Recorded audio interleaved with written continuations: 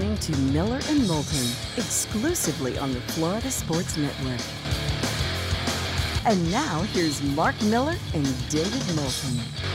Third and final hour of Miller and Moulton in Lake City and surrounding areas, Tampa, St. Pete, Port Charlotte to Venice. The bonus hour, an hour away in the 239. Miller and Moulton, Florida Sports Network, floridasportsnetwork.com.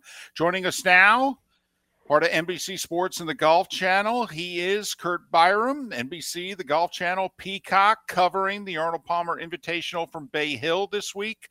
20 hours live tournament action beginning this afternoon. Golf Channel and Peacock at 2 o'clock. Mark, they're already underway at Bay Hill, and JT and Scheffler both birdied their first hole, tied for the lead early on. Curt, it's David and Mark. Thanks for your time. How are you?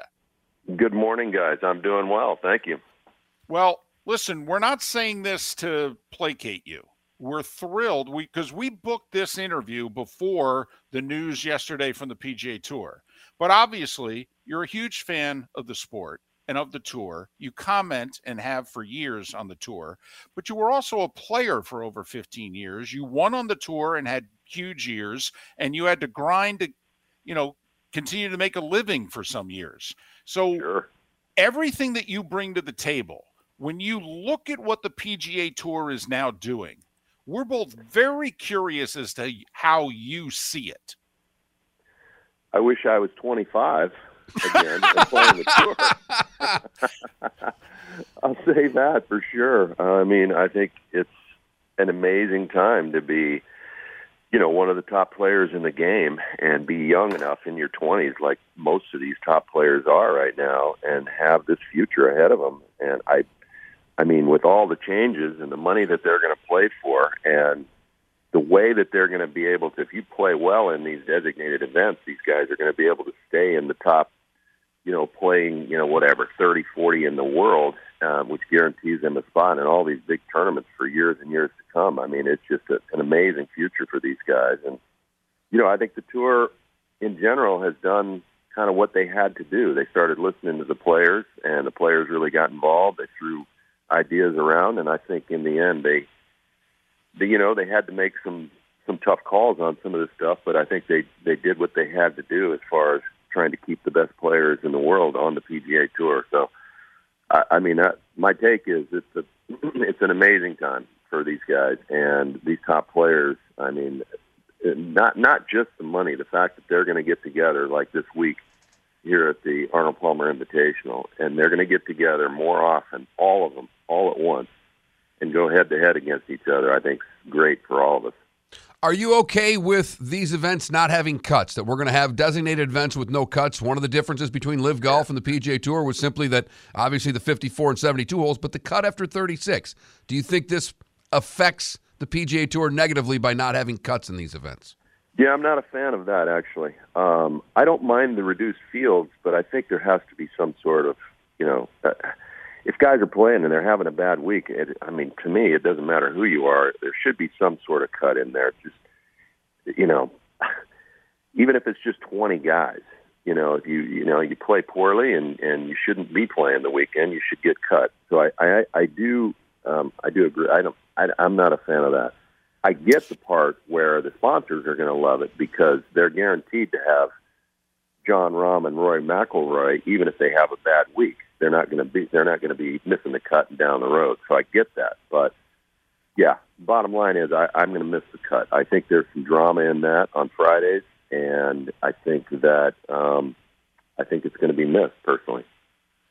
Are you okay with the other 24 tournaments in a given year not being told they're special and potentially, the top players, we've already got about 16 events that damn near all of them are going to be committed to. And we all know they don't play many more than 18 to 20. Mm-hmm. So are you okay with the rest of the tour kind of year to year and also the rest of the rank and file of the tour, the guys that fill out the 125, where they all stand in the new PGA Tour going forward?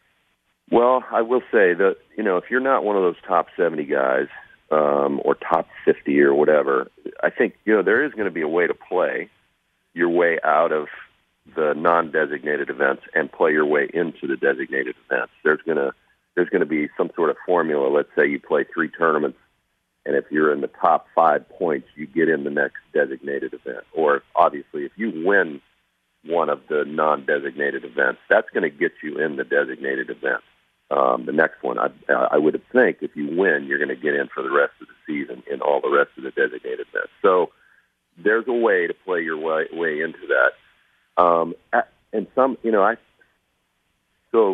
you're outside the top 70, and in some ways, Max Homa kind of touched on this yesterday in his interview. He said, in some ways it might help some of those events where if guys that are outside the top 70 they know they're not going to get in designated events, then they're going to play all of these non-designated events. And some of them, it's going to actually help their field.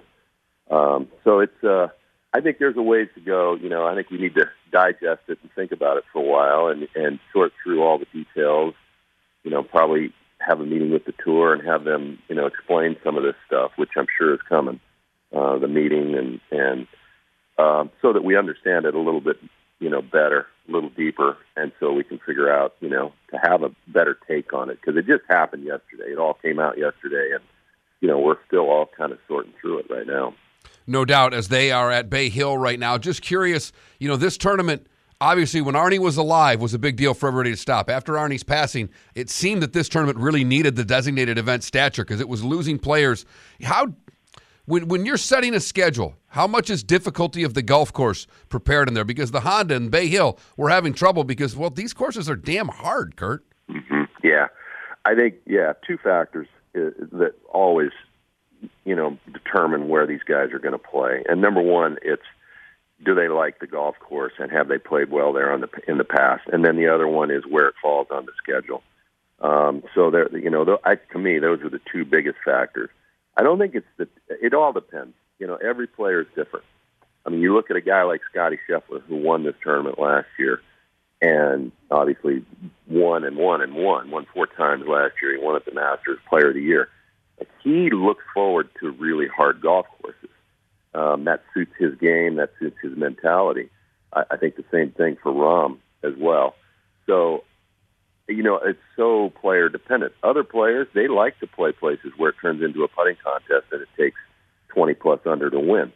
So I think it really depends on the player. But I think you hit the nail on the head. After Mr. Palmer died, I think the tournament waned a little bit. Some players were, whether it was schedule or the golf course, they were taking this week off. So this designation, the designated event this week, has really helped them. And it's an amazing field, as you guys know. You guys are deep into golf as well. But when you get 9 out of the top 10 in the world here, I think it's 23 out of the top 25 in the world are here this week. You got to admit that it's going to be a heck of an event. No doubt. Kurt Byram will be a part of NBC, the Golf Channel, and Peacock's coverage, which begins at 2 o'clock today. 20 hours of live coverage right on through the weekend. You mentioned Max Homa. Is he the 4th best golfer in the world right now? I mean, would it come down to, if we're rounding out the foursome as to who are the top 4, obviously it's Rahm, it's Rory, it's Scheffler. Put them in whatever order you want. Is it come down to Homa or JT? I mean, is he that elite now? Man, it's hard to argue that he's not, isn't it? I mean, he's done a lot of winning in the last 2 years. He's certainly playing his way into that, if you don't think he is yet the 4th best player in the world. But he's, the one thing you got to love about Max Homa, and I think it makes him a better player, is he was down and out just 3 or 4 years ago, where he was out here, he lost his card, he couldn't make a cut, and he made some changes. He went to work. Mark Blackburn came into his camp and has really helped him with his swing and a lot of different things. But I don't know, just based on how he's played in the last 2 years and the wins that he keeps picking up, and he's in contention, again, seems like every week. I think you got to put him right there, top 5. We're not too far away from starting to talk majors. Is this year finally that Rory ends his drought with the majors and gets one of the 4? That's a great question. I don't know. I've never seen him more motivated. And the one thing that he was talking about, just recently. He won over in the Middle East, and then he came back and played both at Phoenix, at the WM Phoenix Open, and then again at Genesis. And during one of his interviews, he's talking more confidently than it seems like forever. He said he's a more complete player than he's ever been right now.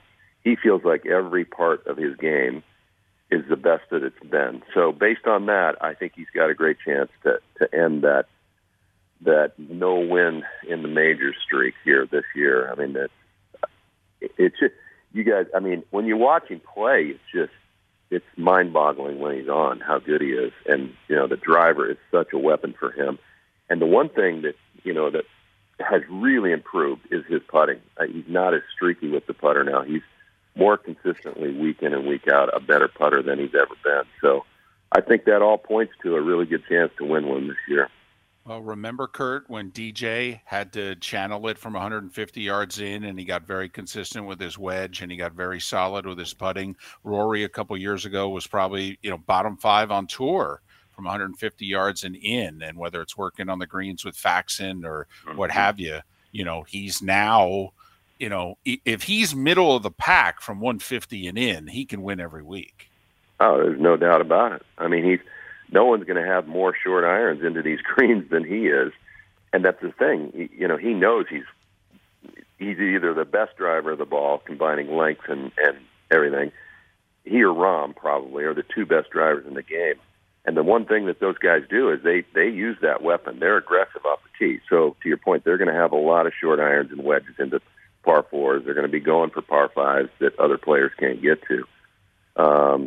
And the wedge improvement is there as well. And that's kind of started around this time, maybe the Masters last year. He went to work and I think it was more just putting in the extra time, dialing in his wedges. And, DJ's a great example. DJ just, those guys, the Harmons, just beat it over his head finally and made him start hitting wedges and working on distance control and trajectory. And we saw the results when that happened. And I think Rory's getting better and better. There's no doubt about it. Kurt, thanks for your time. We appreciate it. Hopefully we can do this again down the road. Sounds good. Thanks for having me. Kurt Byrum, NBC Golf Channel, Peacock, 20 hours of live coverage from Bay Hill. It starts at 2 o'clock today. And as he said, 9 of the top 10, 23 of the top 25. It's one of those designated events with a great field. It needed it. They were starting to lose players. It was actually a tournament that's really benefited from the full field events. Miller and Moulton, thanks so much for listening right here on the Florida Sports Network.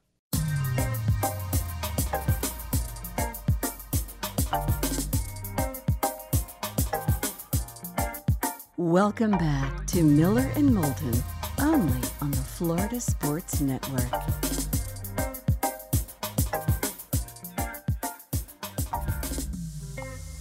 21 minutes past the hour. Show's just flown by today. A lot to kick around. Miller and Moulton, Florida Sports Network, floridasportsnetwork.com. Great time of year. First Thursday in March. Got the Florida swing on the PGA Tour. NCAA tournament officially full field, not the play-in, not 2 weeks today. Orlando, by the way, one of the sites. We're 5 weeks away from the Masters. We're 4 weeks away today from the Major League Baseball season being underway. Don't know if you'll be able to see your team on opening day. Bally Sports Network may be dark, but the game will be played. Check your local listings. Boy, has that line ever been more appropriate than right now? Check your local listings to see whether or not you can watch your baseball team. Right. Man, oh man. But it is a great time of year. A lot of things happened yesterday. One of the top 5 picks of the draft was charged with reckless driving and racing. He was booked 9 hours ago, released 16 minutes later after he posted the bond. But Jalen Carter, how will this, if it will affect his draft stock, or does talent rule the day? These are 2 misdemeanor charges for whatever that's worth.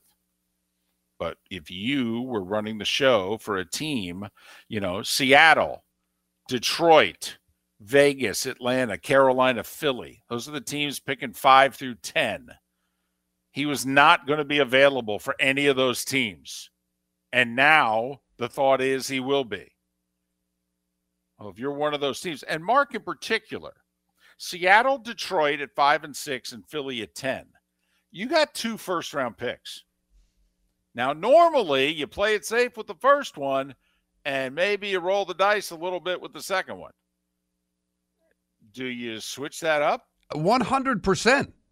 If a guy who was maybe the best player in the draft falls to you at 5, 6, 10, you take said player.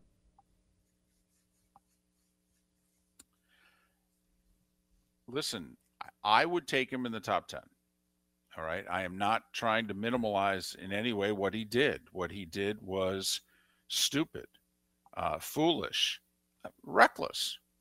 Okay. I think we all, he apparently was racing the car next to him, which had 4 people in it. They were racing at 2:00 in the morning. We're pretty sure drinking was involved, although we don't know if he was driving the car, but we're led to believe that he was driving the one car. He was not tested for a blood alcohol level at the scene because he wasn't at the scene when they got there for the crash. He came back, I believe. But the driver of the other car had a blood alcohol level of nearly 0.2. So it would be unusual. They were together. The one car had been drinking, the other car hadn't. But does any and all of this factor in at all as to whether or not you are going to draft this young man? And history shows us that it could. It shouldn't affect first round status, but it may affect top 5 status. And we've seen it plenty of times. Once a guy starts dropping, they all kind of start elbowing each other going, well, man, if so-and-so didn't take him, maybe we should stay away. Because we never thought they'd pass on him. And now, next thing you know, guys, falling. You look back years later and you go, what the heck was everybody thinking? But, so you got that story. What'd you think of the NFLPA release? First off, doing the survey in which they asked their players 8 different categories. All right. 8 different categories they wanted answers to, the NFLPA survey. All right. Treatment of players' families, food service, nutrition, weight room, strength coaches, training room, training staff, locker room, and team travel. And basically they said, give your team a grade, A through F. And you can give them an A+, you can give them an F- if you want. Go nuts. What'd you think of it? And the interesting part is obviously it's out right before free agency, but teams that are at the bottom of the list, well, they win because the Chiefs were ranked 29th. Right. The Patriots were ranked 24th. The Bengals were ranked 27th. At the top of the list, the Vikings, Dolphins, Raiders, Texans. Hello. And Cowboys, for that matter. They don't win. I don't know why I stopped at 4 and tried to treat the Dallas Cowboys like they're an elite franchise in the league. They're not. 2,200 players. The survey was sent to 2,200 of them. 1,300 of them responded. So that's about 60%. Is that enough for you to feel good about the results? You go, yeah, I could live 1,300 responses. I think it's really strong in any survey to get that type of response. Now, obviously, you divvy it up by team. If you're getting 60% on every team, and that, I'm assuming that's counting also the 16-member practice squad. So 53 and 16, that's 69. So roughly 70 guys a team. You go 70 times 32, that's 2,240. So that's a fair number. So 70 guys on each team, they got 40 to 45 responses back. I think that's pretty darn good. Knowing how many surveys you and I would fill out of, well, I don't know. Would you fill out any of these surveys given to you? Would you fill out all of them? Absolutely, I would. Yes. Now, I am not one of those on the phone in which they go, would you stand by for another 2-3 minutes and do a survey? No. No. But if you send it to me, absolutely. Well, that's true because it comes in the mail, which is going to make you excited that something came in the mail. And Oh, well, yes. I mean, if they actually mail it to me. my goodness, if there was a self-addressed stamped envelope in the thing, then that would be all over. I mean, I might get in the car and drive my response back to the league office. Yes, I'd be so excited. But, if you send me a link or what have you, then I would just, yes. But no, stay on the phone. No, absolutely. Hit no every time. No. 2 minutes, 3 minutes. No, absolutely not. First off, I know you're lying. The only chance you have to get me on the phone is every now and then you get the 1 or 2 question response. Will you answer a question about your service today? Oh, yeah. Fine. I'll give you a question. David, I'm so with you. I don't think I've ever stayed on the phone for the survey, but yet I was just sent a survey. I played in a golf tournament over the weekend. They sent a survey Sunday night to have us grade all of it. Couldn't fill it out fast enough. There you go. And are you going to drive it back? I mean, you live right around the corner from it. It was emailed. It was all done. It was all bing, bang, boom, done. Please, I'd be so excited. I might have printed it out and driven it back. I'd want a hard copy and everything. Look at this. Survey golf tournament. It's outstanding. Let them know the lettuce needs improvement on the BLT. That's a highly underrated sandwich. I don't think the BLT gets nearly the credit it deserves. We haven't had and probably because people don't like tomatoes. Fine. How about this? PB&J, BLT. You had to choose one. Oh, that's tough. That's why I threw it out there. One has bacon. This is a really easy answer. Yeah, I think I'm going BLT. I'm going BLT. Oh, I don't know. But have you ever had a grilled PB&J? I don't know. And obviously it's... Yeah. Why would... I think I might go PBJ, believe it or not. Because here's the other thing. How many BLTs can you eat in one sitting? One. Like I could do 2. Okay. You know how many PB&Js I could eat in one 11. sitting? Easily. Over under 7.5. Absolutely. I know which way I'm voting. Miller and Moulton, Florida Sports Network.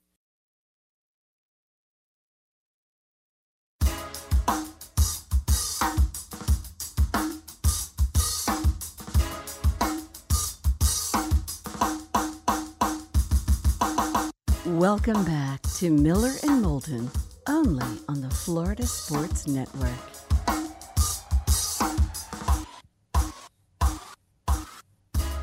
"22 minutes before the hour is up. Miller and Moulton, Florida Sports Network, floridasportsnetwork.com. You miss any part of the show, whether it was talking to Dalton Miller, Pro Football Network 1 hour ago, or talking to Kurt Byram, NBC and the Golf Channel at the top of this hour. Download what you missed. Our podcast posted every hour. floridasportsnetwork.com. Hey, we'll put our 2 cents in here. Do you like what the PGA Tour's doing? Or do you think that this is completely reactionary and this is a big mistake? Well, it is completely reactionary. I don't know if it's a big mistake because the idea of there's only so much viewing time out there for the American public. And even the biggest golf fan, and I'm around golf people every day, they still don't watch every tournament. Even the golf fan picks and chooses what they watch on the weekends, particularly this time of year when there's a lot going on. Right.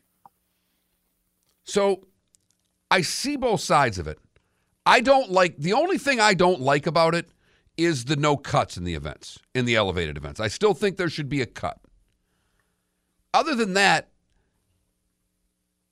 the have-nots really have plenty of opportunity. The more I think about it, what Rory did say is right. If the top golfers are going to limit themselves to the majors, the 4 elevated events, the players, Well, it's 8 elevated Elevate, events. 8 events. Okay, so you got the Four majors. and then you got 4 majors. You got the players, and then you have the 3 WGC events.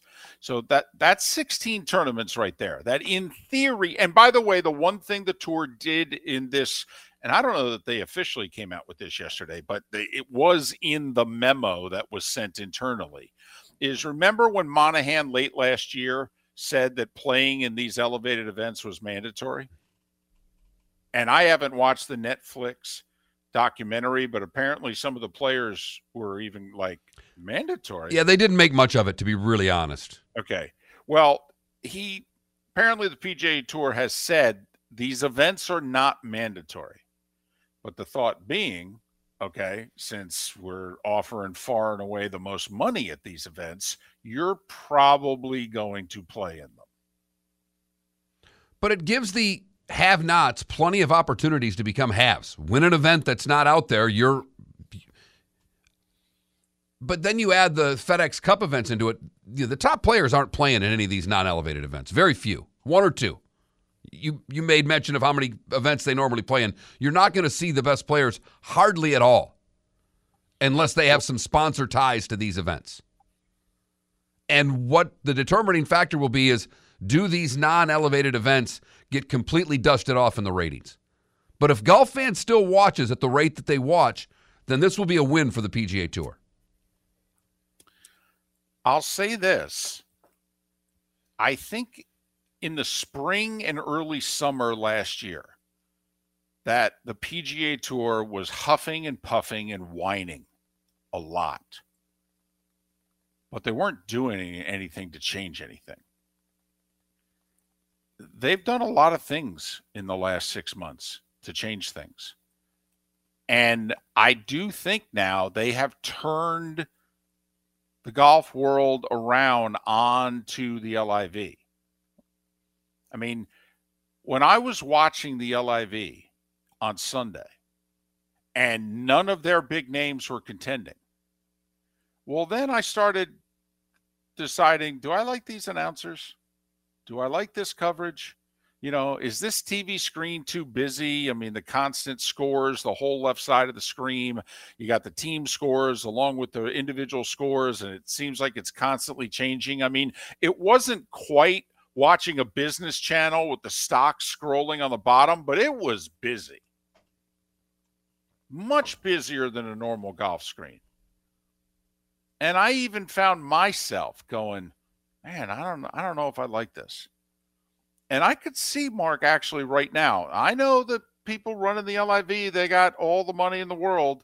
They could run this sucker for the next 50 years. But I am sitting here thinking, how are they going to make it?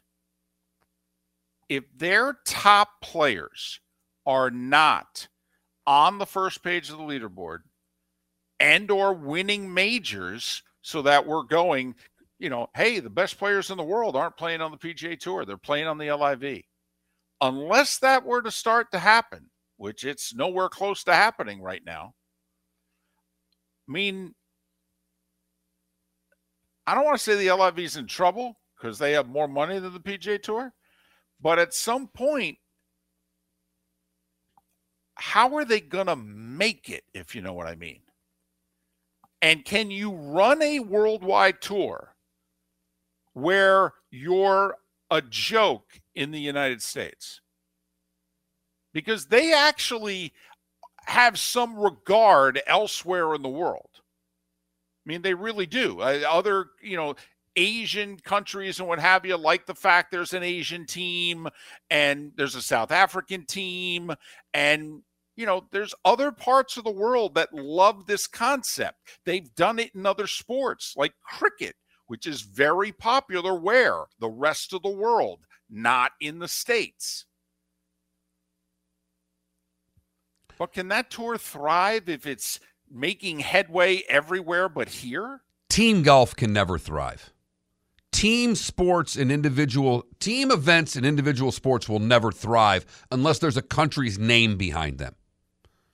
Tennis tried this 3 decades ago with the World Team Tennis. It failed miserably. We're not interested in watching team events for individual sports. We want to watch individual greatness. I mean, my goodness, the NBA, a team sport, thrives on their individuals. I'm not watching golf to watch the No Birdies or the No Bogeys club beat the Range Goats.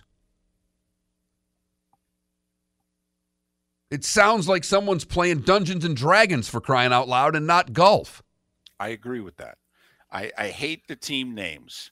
First off, I would have just called it Team Mickelson, Team DeChambeau. That's the first thing I would do. Now, what they're trying to entice these golfers with is, hey, you can sell your team. You can go and get Honda to sponsor your team, change it to Honda, wear Honda shirts, the whole deal. Well, that's the NASCARization of it, if you will. I actually think, okay, we're okay with that. But, I mean, I said it earlier.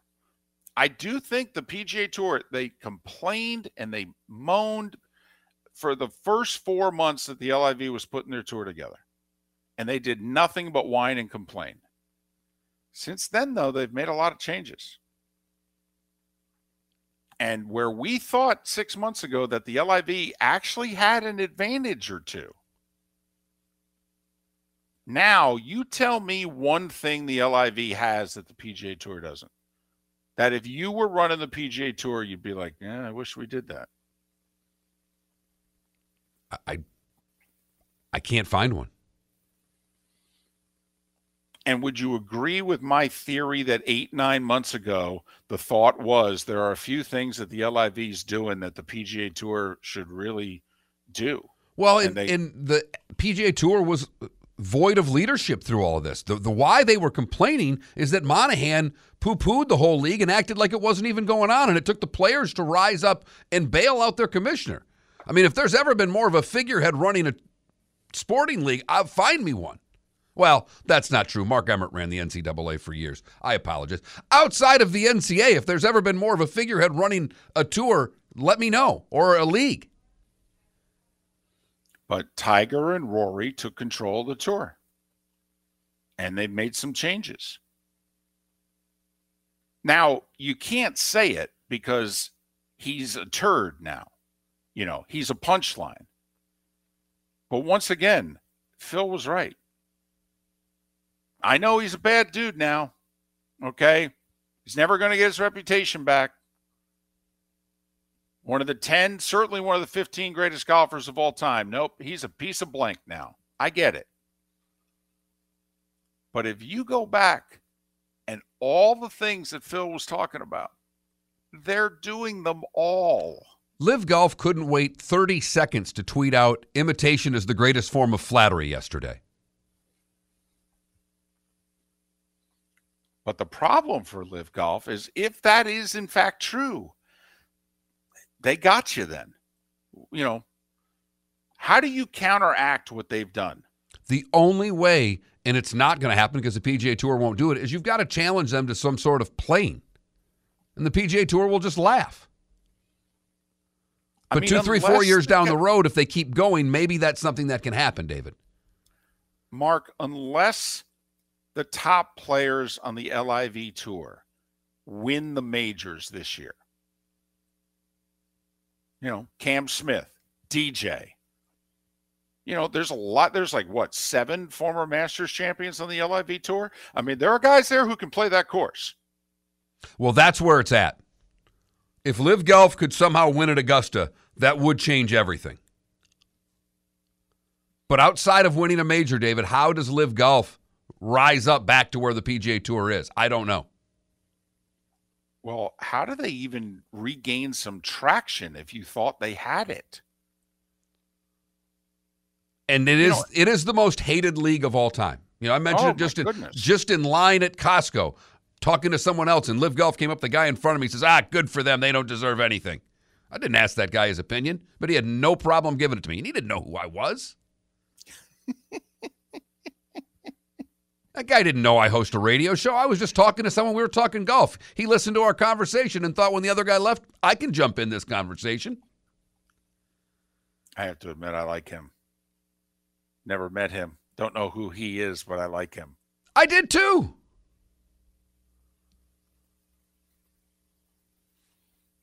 I mean, if you're running that tour now, could the start of 2023 have gone worse?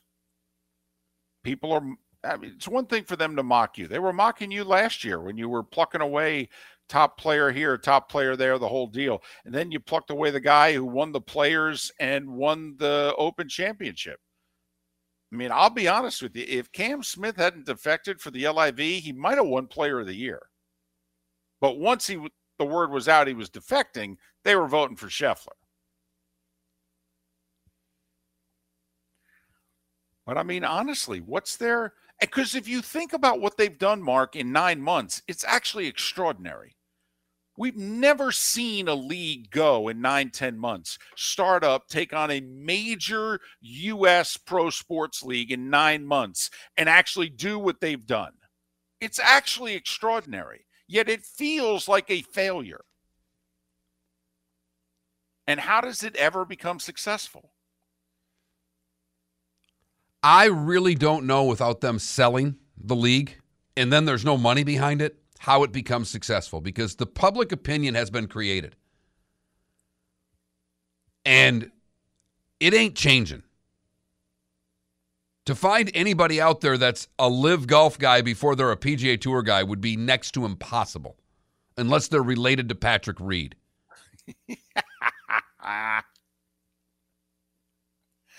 Johnny Mac did say in our Twitch chat room, the sky would be falling if Reed won the Masters again. Oh, my goodness. If an LIV guy can win the Masters, it's on. And for my entertainment purposes, I hope 4 or 5 of them play really well. I hope that Rory has to play with Sergio on Saturday. I mean, one, I love the game, and I love the mental part of it. But then when you add an outside part that's going to get into your head and to see how these guys will react with their playing partners, I think it makes for more entertainment. And I'd love to see the Live Golf guys have a good Masters. Want to see how the announcers handle it? But if they don't, I mean, honestly, even if they win in court going forward, which isn't going to be for another year, even if they get their world golf ranking points and, guys are allowed to play on the DP World Tour, and who knows, maybe the PGA Tour will be forced to take some of them back, even if they win in court. 6 months ago, I thought I saw a way that they could have success.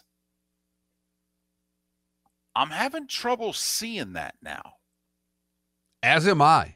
And even if they win their lawsuit, by the time they win their lawsuit against the PGA Tour, I don't know, these guys will have lost all their status on the PGA Tour.